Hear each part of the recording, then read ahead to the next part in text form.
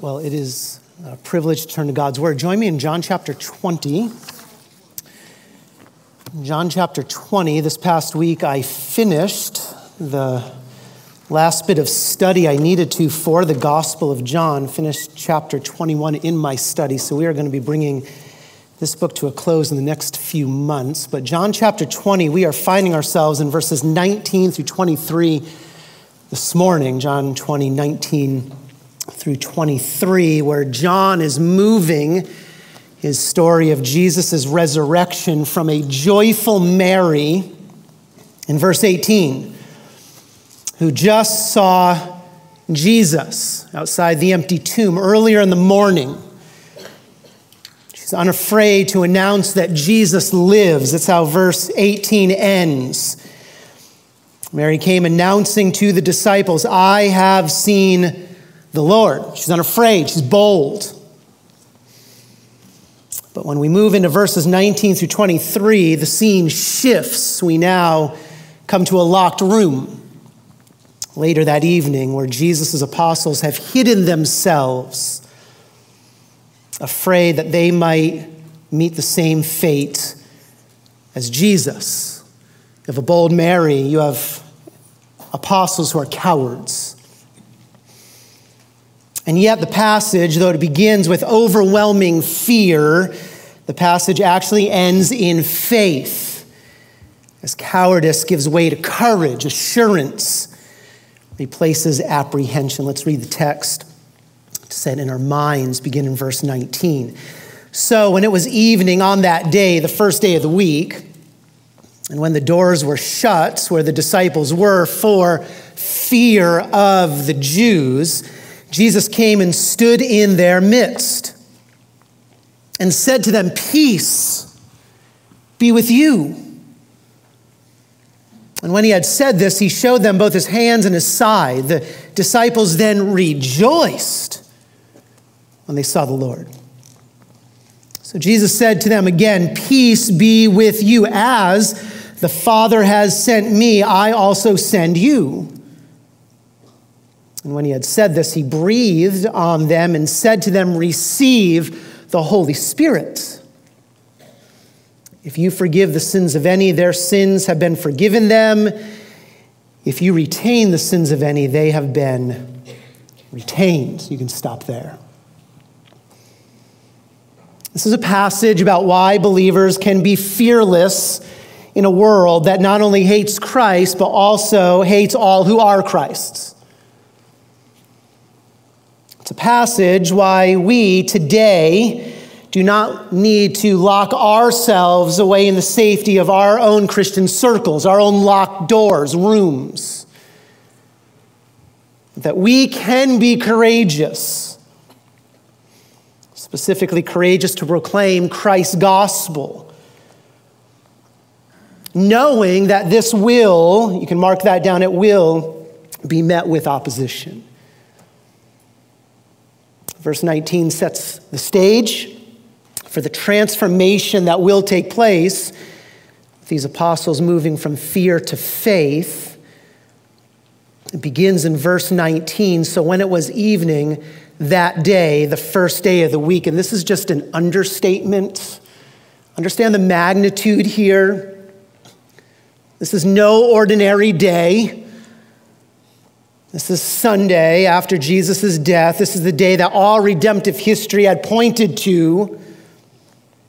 This is the day when God finally defeated death and defeated death for all of his children. And understand there's much that has taken place in the 12 hours or so in that white space between verses 18 and 19. In Matthew 28, we are told that Jesus once again appeared to Mary for a second time. This time it was also to an entire group of women with Mary as they were leaving the empty tomb to tell the apostles that Christ had risen. In Luke 24, we are told that Jesus appeared to two disciples leaving Jerusalem. They had believed that Jesus was the Christ, but their faith was shaken. They were confused why the promised Messiah had been rejected by the chief priests, why the Roman guards crucified this man. And then they hear about the empty tomb. They're unsure what happened. In Luke 24, we are told that the resurrected Jesus also appeared to Peter privately, a special appearance to the one who had denied him 3 times. And so at this point, when verse 19 opens, there have been 2 angelic announcements of Jesus' resurrection, 4 resurrection appearances, and multiple reports to the apostles that Jesus had indeed risen from the dead. And yet, what do we see in verse 19? We do not see apostles rejoicing that Jesus has risen. It's been reported to them, but that's not what we see. There's no joy in this moment. Instead, we see them filled with fear. Verse 19, this is why the doors were shut. And shut here means more than just closed. This means locked tight. And notice that the doors, plural, these are at least 2 doors. You have the front door being locked with a heavy bolt slid through an iron ring. And then you have the inner door of the room where they're at. That's also locked. They're securing themselves. This is their safe room. They're fortifying themselves. Why? Because they are afraid for fear of the Jews. They are terrified at this moment. They think a security detachment could barge in at any time and haul them away. And logically, this makes sense. Because back in Matthew 28, we are told that earlier in the day, the chief priests had begun to spread a lie about these men. The lie is that they stole Jesus' body. Listen to Matthew 28. Some of the guard, who had been positioned outside of the tomb, came into the city and reported to the chief priests all that had happened. They report the earthquake, the angel, the stone being removed, the empty tomb. And when they, the chief priests, had assembled with the elders and consulted together, they gave a large sum of money to the soldiers and said, "You are to say his disciples came by night and stole him away while we were asleep." The apostles are the patsies, the fall guys. And if this should come to the governor's ears, and by the way, that's a problem for the apostles, if this comes to the governor's ears, we will win him over and keep you out of trouble. We'll keep you from Pilate's wrath. We'll perpetuate the lie. Again, that spells death for the apostles. Verse 15, and so to save themselves, they took the money and did as they had been instructed. That's the rumor now spreading throughout Jerusalem.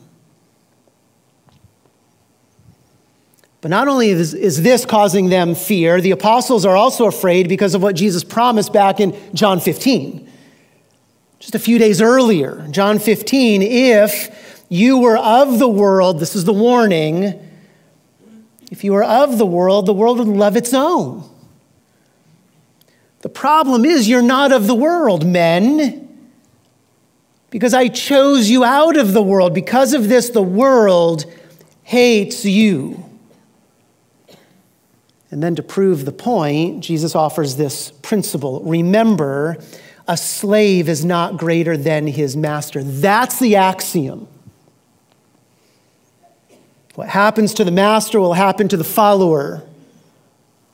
And thus, application, if they persecuted me, which they did in the most horrific of ways, they will also persecute you. If they lied about me, they'll lie about you.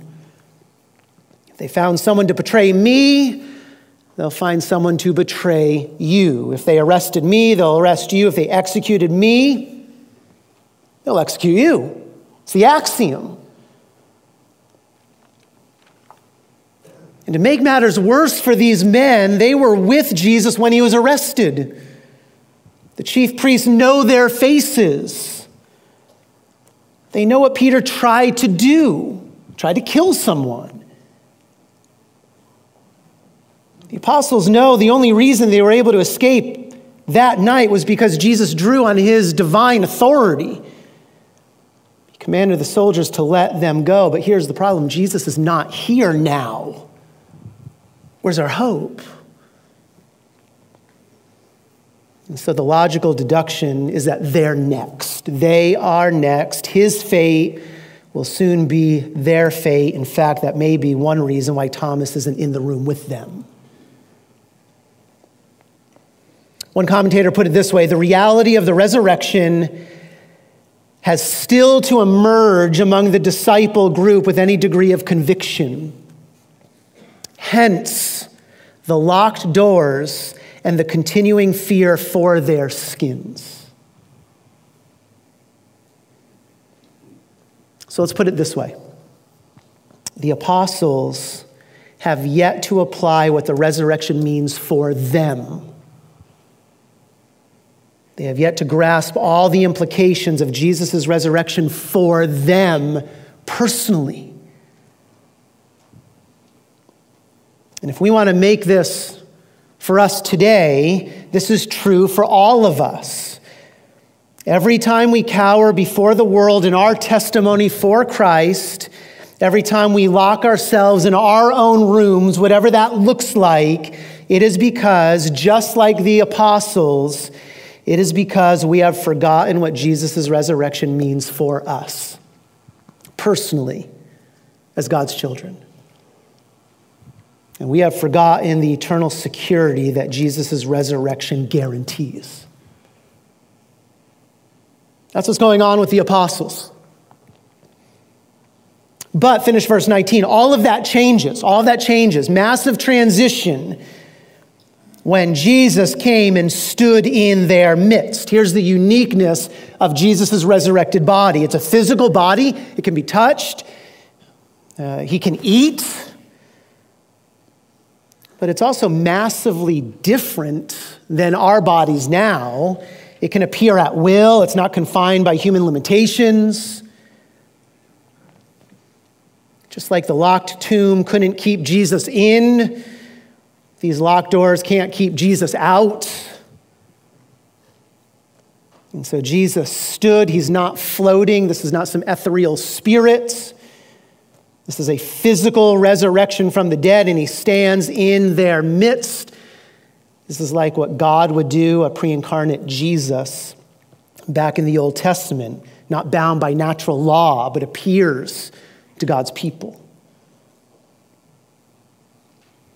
And Jesus' purpose is clear. He has come to replace his apostles' fear with an unshakable faith and a gospel boldness. Again, make it applicable for us. This is what we need today.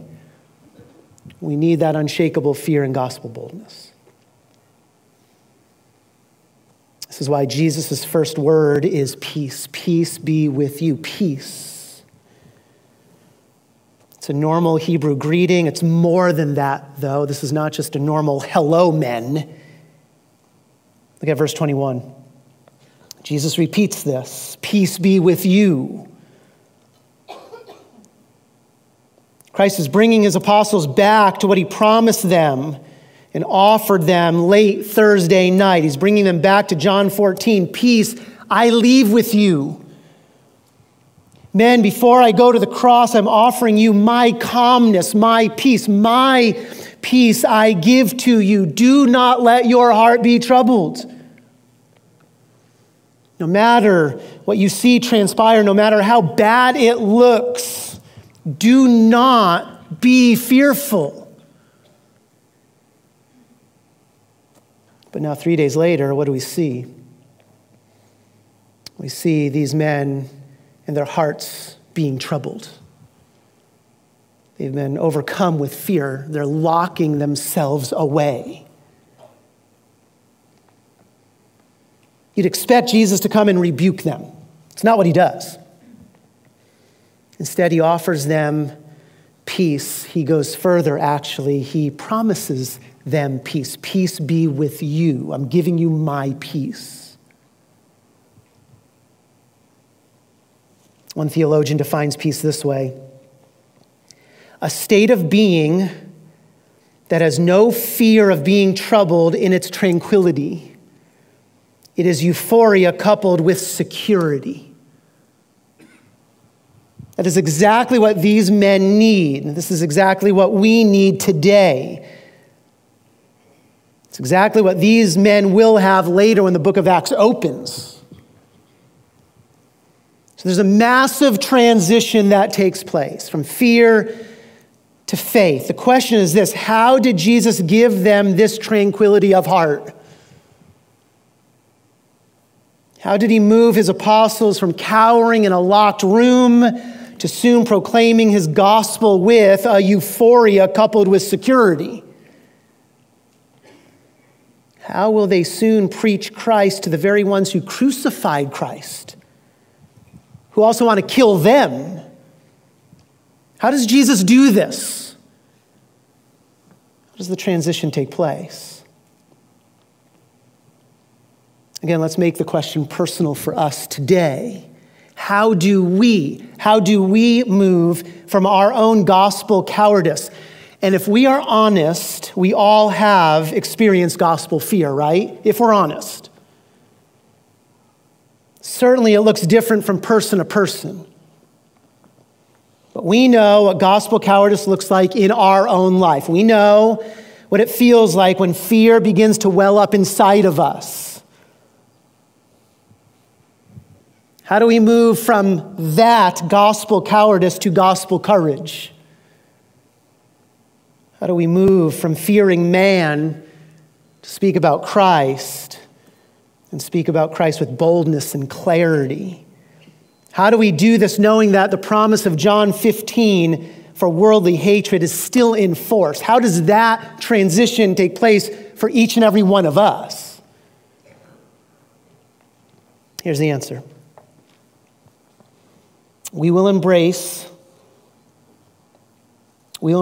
courage. We will move from gospel fear when we believe three promises Jesus gives his apostles and us in verses 20 through 23. Each of these promises stem from Jesus' own resurrection. These are the promises we need to grasp and cling to. Begin with promise number one. Promise number one, we will be freed from gospel fear when we grasp that Jesus' resurrection will one day be our resurrection. When Jesus' resurrection will one day be our resurrection. And we sang it earlier, one with himself I cannot die. So we've already sung it, we proclaimed it. His resurrection is our resurrection.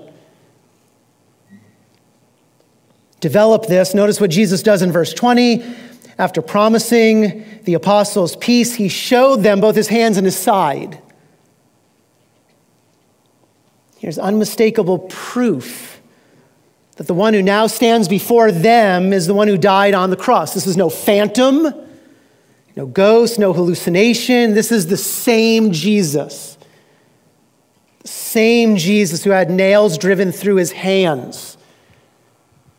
Back in John 19:18. The word hand here refers to either the hand itself, the wrist, or the forearm. That's the Jesus who now stands inside these locked doors. But let's play the skeptic for a moment. Simply by showing these nail holes, that doesn't prove that this is necessarily Jesus. Again, just playing the skeptic. This could have been any of those criminals crucified on that Friday. They were all nailed to a cross. This is why Jesus also showed his apostles, verse 20, his side. So this now separates Jesus from the others. This is referring to what took place in verse 34. You remember that. When the other victims' legs were broken to speed up the dying process, Jesus' legs were spared. Why? He was already dead. He gave up his life. No one takes my life. I give it up. So instead of breaking legs, the Roman guard, for whatever reason, spears Jesus in the side. Absolutely necessary. Look at verse 37, 1937. Necessary because that's what was prophesied. It is because Jesus, when he returns, will be seen as the one whom they pierced when he returns to take his throne. Zechariah 12:10. So here's the paradox. The very symbols of Jesus' death, unique only to him, the very symbols of his death are actually the very evidence of Jesus' victory and triumph, not over just the cross and the grave, but also the world. Yes, I was crucified. I have the nail holes, but I was also speared. I am the pierced God who will one day take a throne. This is the King. And this is why, at least in part, the sight of these healed scars sparks joy within the heart of these men. Look at verse 20. The disciples then, this is immediate now, sudden, they rejoiced when they saw the Lord. Luke adds, they could not believe it because of their joy. It's too good to be true. And the joy that these men were experiencing is exactly what Jesus promised them back in John 16. Remember this promise, truly, truly, I say to you that you will weep and lament. That's what they've done. You will weep and lament. All hope will seem lost. But the world will rejoice. That's what the religious leaders did. They've rid themselves of this messianic impostor. But now here's the promise, here's the transition. Your grief will be turned into joy. How? Because verse 22, I will see you again. I will rise. And I will appear to you. And your heart will rejoice. And watch this, amazing. And no one will take your joy away from you. This is supernatural joy. So at this point, the apostles are beginning to understand not just the fact of Jesus' resurrection, but now the implications of Jesus' resurrection. This is moving them from fear to faith. And these implications are instilling in them joy, supernatural joy. Now, what is one of those implications that they are beginning to realize? What is one of these implications as the resurrected Jesus stands before them? What does it mean for them? It means not only that Jesus defeated death for himself, but the fact that he stands before them means that he has also defeated death for them. That's the implication. Make it personal, he has defeated death for us. This is what Jesus has promised. This is the connection that he has made throughout his ministry. Think of John 5. An hour is coming in which all who are in the tombs will hear his voice, the Son's voice, the resurrected Christ's voice, and will come forth. Those who did good deeds, those who responded to Christ, those who are his, responded to Christ in saving faith. Though they die and though they will be buried, they will hear his voice and they will come to a resurrection of life. His resurrection means our resurrection. That's what Jesus promised in John 11. I am the resurrection and the life. I'll be the first to rise again from the dead, never to die again. I'm the first fruits of resurrection. I am the resurrection and the life. So here's the question. What's the application? What's the implication for us? Here it is. He who believes in me will what? Will live. His resurrection is our resurrection. He will live even if he dies. And then Jesus asks this question. Do you believe this? That's the question the apostles needed to answer. Do you believe that? It's a question we need to answer. Do we believe that Jesus' resurrection guarantees our resurrection? Think of the promise Jesus made to his apostles in John 14. He says, after a little while, the world will no longer see me. Again, I will die. He's upfront about it. I will die. I'll be sent to a tomb, locked behind a stone. You'll no longer see me. But you will see me again. I will resurrect from the dead. I'll appear to you. You'll see me. And then here's the application. Here's the connection. Because I live, you will what? You will live also. Men, it is true, the world hates you. And the world might take your life. They took his life. They might take your life. But understand, my death, Jesus says, means your life, because I will defeat death. Because I live, you will also live. Again, the question is this: do you believe this? Not just the apostles, do we believe this? And Christ is just not making this up. This is what the Old Testament taught.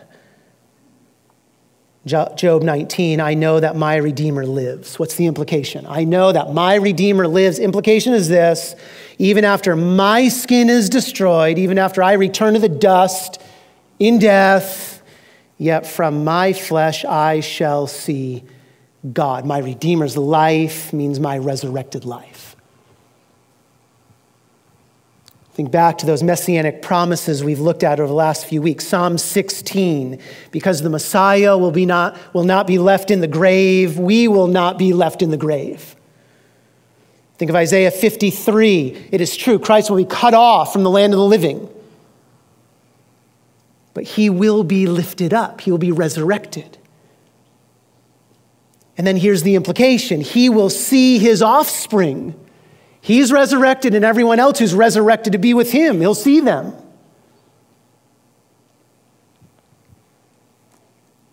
If we are going to move from fear to faith,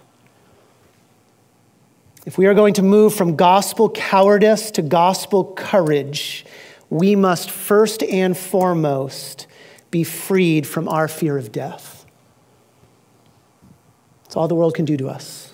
And yet absent from the body is what? Present with the Lord. Do we believe that? And do we believe resurrection's coming? We must be convinced that Jesus' resurrection guarantees our resurrection and live in light of that. That changes everything, doesn't it? And we can be sure that we will be resurrected because Christ confirmed his resurrection through his nail scars and speared side. Do we believe it? Promise number two. Promise number two, we will be freed from gospel fear when we grasp that the Holy Spirit is ours forever. That the Holy Spirit is ours forever. Look at verse 21. So Jesus said to them, again, peace be with you. You have to ask the question, why does Jesus repeat the promise of peace? Why does he repeat it? He just said it. Here's why. Because what Jesus is about to say could paralyze these men in fear. Here's the commission he gives them. As the Father sent me, I also send you. That is paralyzing. It could be. As the Father sent me, I also send you. This is John's version of the Great Commission. This is our calling. It's a calling filled with dignity and honor. Christ's mission is our mission. We're not dying for sinners, certainly, but we're proclaiming the death of Christ. His mission is our mission. No greater calling could be given to us, no greater responsibility. J.C. Ryle is right. No higher honor can be imagined than that of being Christ's ambassadors and proclaiming in Christ's name the forgiveness of sins to a lost world. There's dignity and there's honor. But with this honor comes the possibility of paralyzing fear because of where Jesus is sending us. Go back to John 17. Jesus said, as you, Father, sent me into the world, I send them into the world. He's sending us into this evil world system. It is a world controlled by Satan and his demons. He's sending us into the same world that rejected Christ and hates Jesus. Notice the parallel Jesus is making here. Just as he was sent from the glories of heaven, call it the safety of heaven. He's sent from heaven to the sinful world, so too are we. We are sent from the safety of our homes. The apostles here are being sent from the safety of their locked room. And they are being sent into a world spiraling deeper into deeper and greater depravity. We're being sent into the same world that didn't think twice about killing Jesus and won't think twice about killing Jesus' people. So let's not water it down. We're sent into the world, the evil world system.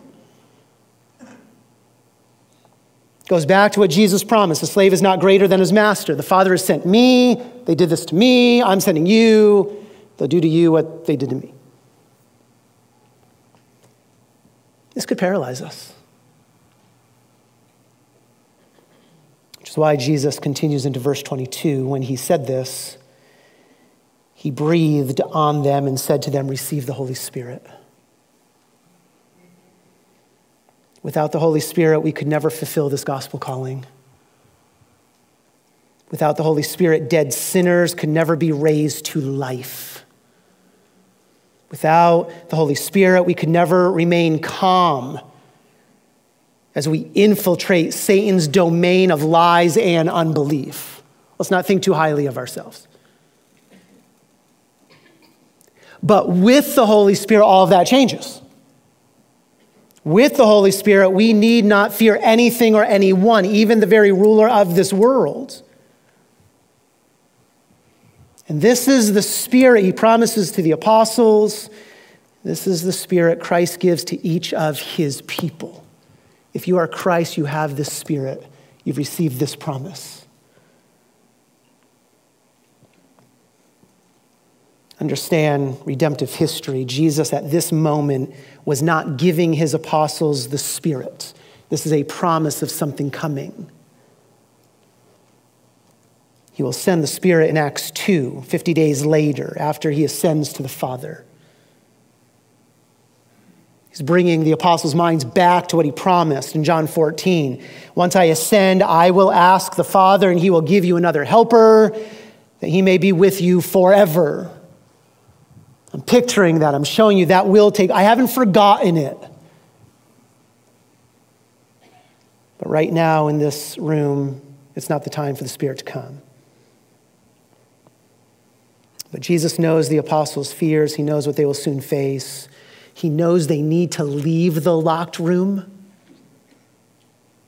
And so in a very picturesque way, he reminds them of this promise. The Spirit is coming for you.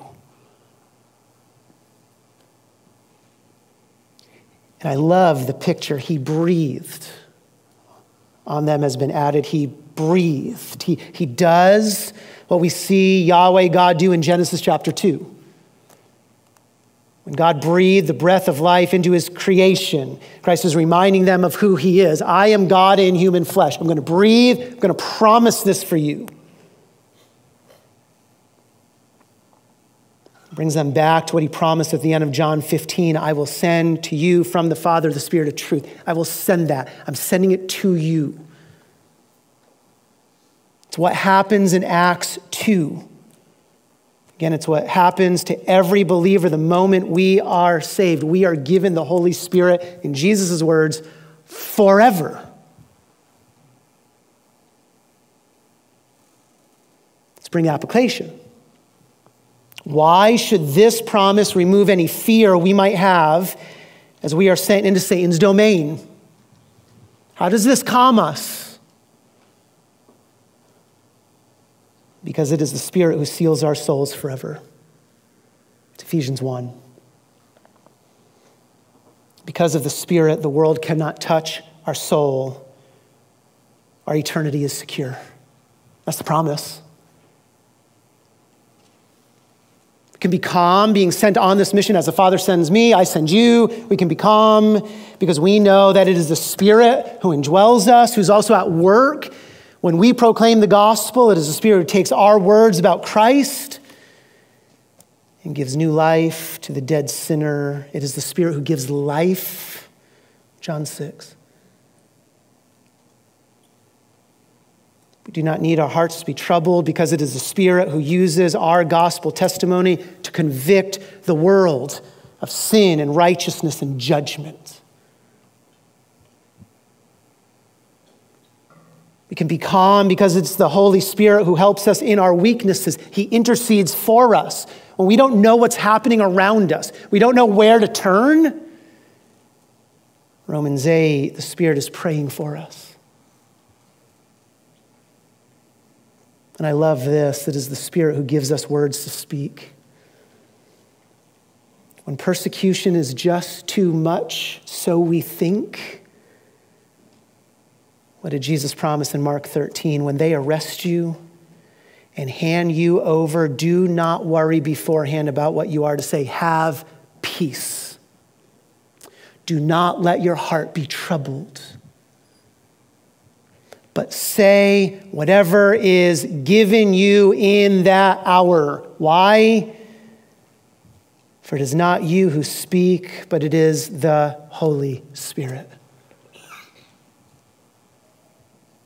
The Spirit will bring to your mind and to your lips the gospel that you believe. The question always is asked when we're thinking about persecution. The question is always asked, will we remain faithful when persecution comes to us? Answer, yes. Why? Because the Spirit will bring to mind the gospel you believe. Why should these apostles, why should we not be paralyzed by fear in a world that hates Christ and hates Christ's people? Answer, because the Holy Spirit is ours forever, and there is nothing and no one to fear. We have God Himself. Which leads into promise number 3. Promise number 3, we will be freed from gospel fear when we grasp that Jesus' gospel is the only gospel that saves. When we grasp that Jesus' gospel is the only gospel that saves. That's the promise in verse 23. Notice, if you forgive the sins of any. And note here, Jesus is not talking about the apostles possessing the authority to pronounce forgiveness. That's a prerogative of God alone. What Jesus is talking about is the responsibility the apostles have, the responsibility each of us have to proclaim His gospel of forgiveness. And when we proclaim that message and the sinner responds in faith and repentance, when the Spirit has worked, the promise is this: their sins have been forgiven. Forgiveness is the sinner's greatest need. The sinner's greatest need is not more purpose in their life. It's not more self-esteem. It's not more self-love. The greatest need the sinner has is to be forgiven of sin and reconciled to God. That's what Christ's gospel provides and does. But notice, Christ is sending us into the world. Why? Because this message of forgiveness must be proclaimed. It must be spoken. Yes, the Father grants forgiveness, but He only grants it to those who respond to His gospel.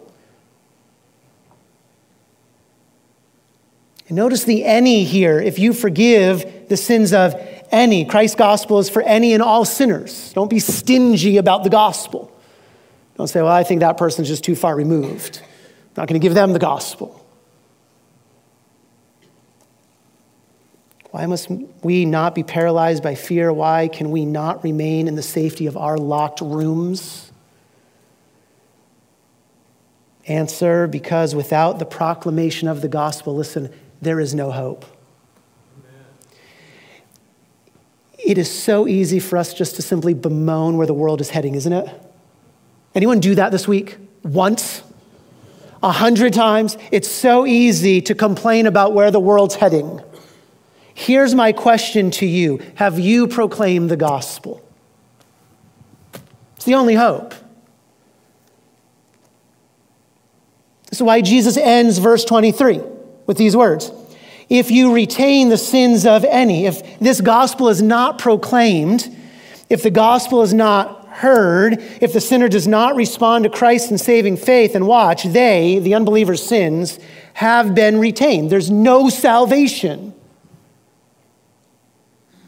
The unbeliever remains in his sins, separated from God, and only the wrath of God awaits him.